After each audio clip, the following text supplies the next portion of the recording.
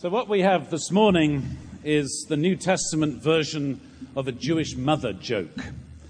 Jesus tells a parable of immediately recognizable characters to his hearers. This widow who's banging on and on and on, and everybody recognizes her from their own family. Oy vey.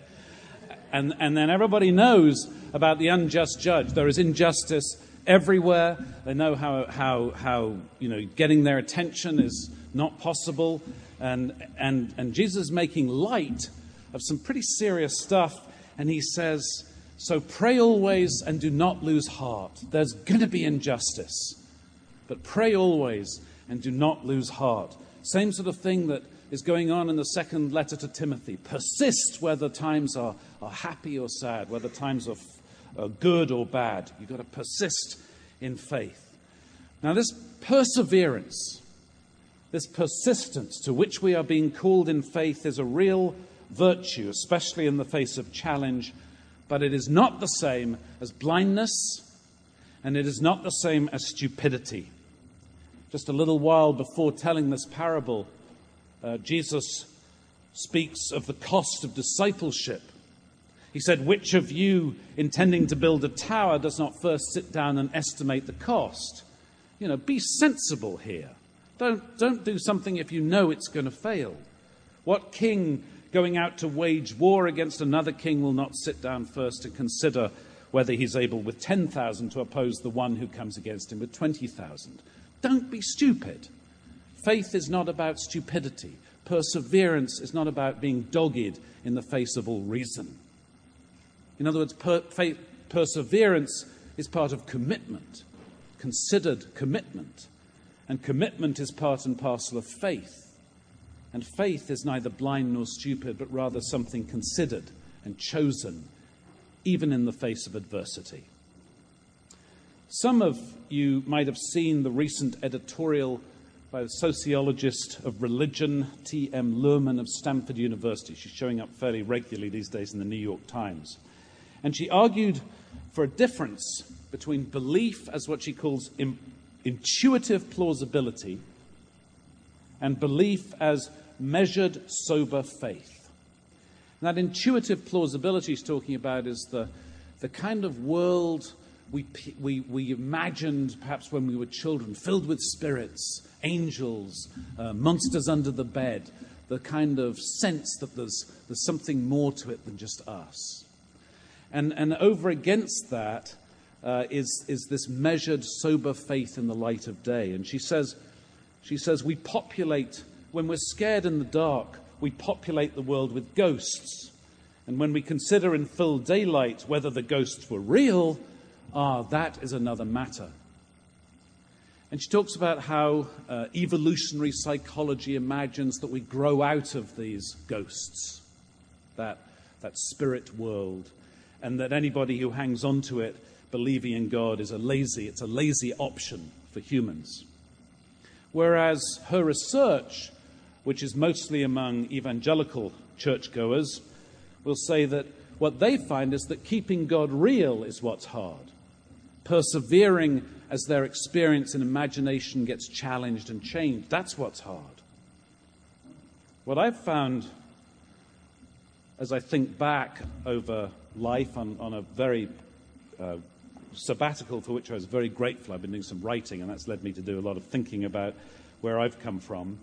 And I realized that persevering faith means that the ways in which I've imagined God or experienced God as real, the ways in which I conceive of God or think about God, my spirituality, if you like, has changed subtly and frequently over time. There was a time in childhood and early adolescence when I imagined and felt God as Jesus to be being close to me, almost like in the same room. There was an immediacy to God's presence, and I wanted that presence. And if I'd known the song about, He walks with me and He talks with me, that hymn, if I'd known it in those days, I could have sung it without irony. Not so today, when I find it really challenging, because that's so far from my experience. I almost judge it as sentimental at these days. I was very interested after that in experiencing God and seeking that experience, perhaps because I'd kind of grown away from that immediate sense an intimate sense of the presence of God.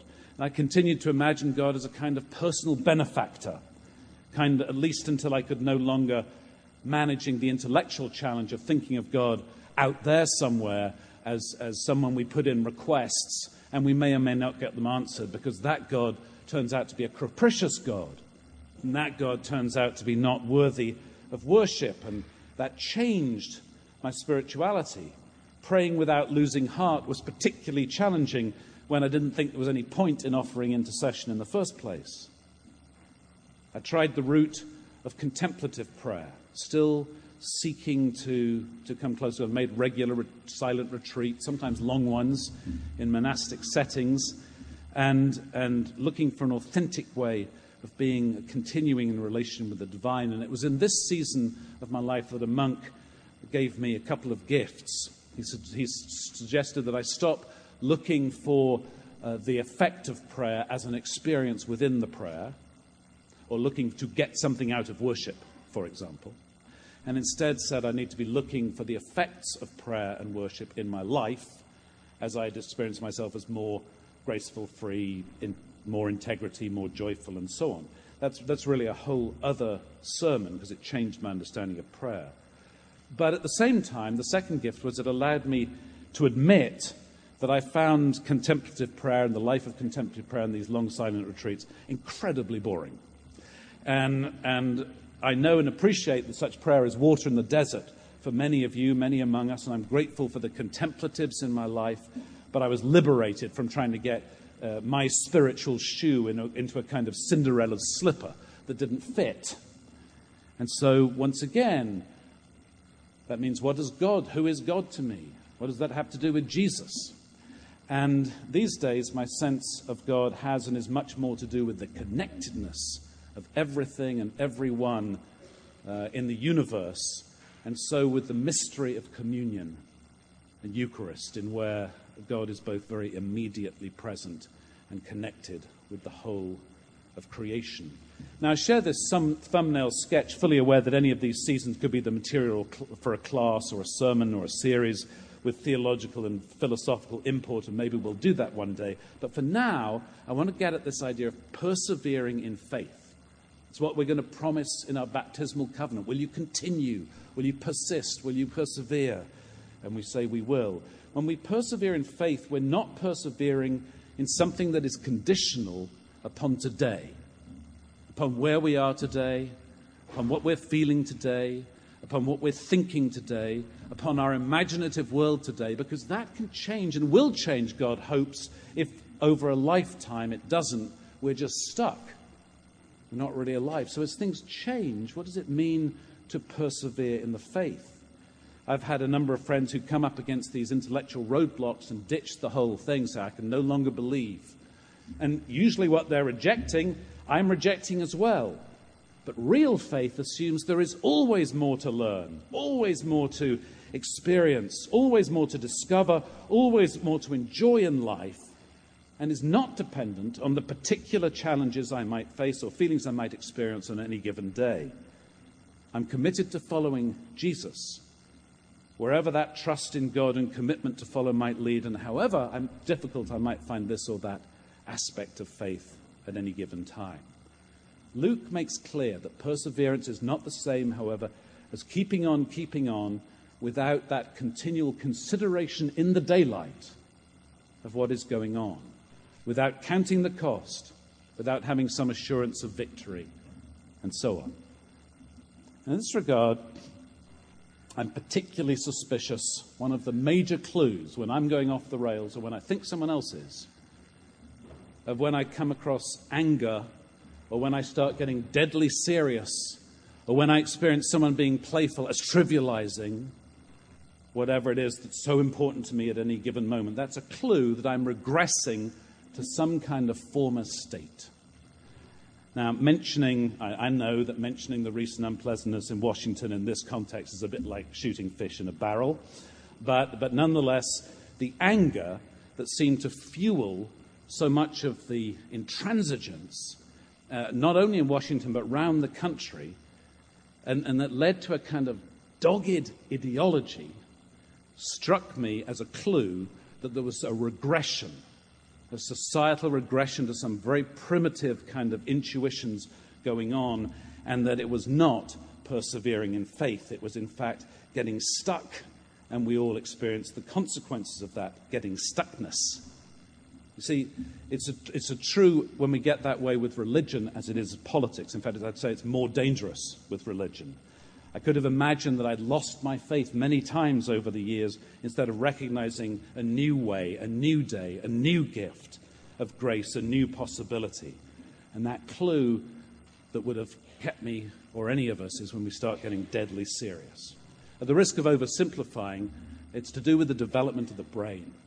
The most recent evolutionary parts of the brain are the neocortex, the front as I understand it, where we get much of our higher thinking, capacity for self-criticism and so on, much that we think distinguishes us as humans. And then there's the cortex back here that's more to do, we share that with mammals, with otters and chimpanzees and animals that have the capacity to play. Playfulness is a sign of something that is really gracious, that can allow us to break through anger and deadly seriousness. And we need it because that oldest part of the brain, near the brainstem, we share with reptiles. And when we get deadly serious, we are being reptilian. And you can see it happening in a group of people as someone starts getting angry, starts getting really strict, starts saying, if you're being playful with me, you're not taking me seriously. You must do what I want to do. My world is going out of control, and I am going to control it. I'm being reptilian. People do this the same. They take that second epistle of Timothy, which is about remembering what really matters and allowing the story, the scriptures, to be for instruction and growth and faith and reason, and turn it into a prison and say, if you don't believe like this, you are going to go to hell. And that kind of controlling intuition, which is often dressed up as faith, is just reptilian behavior.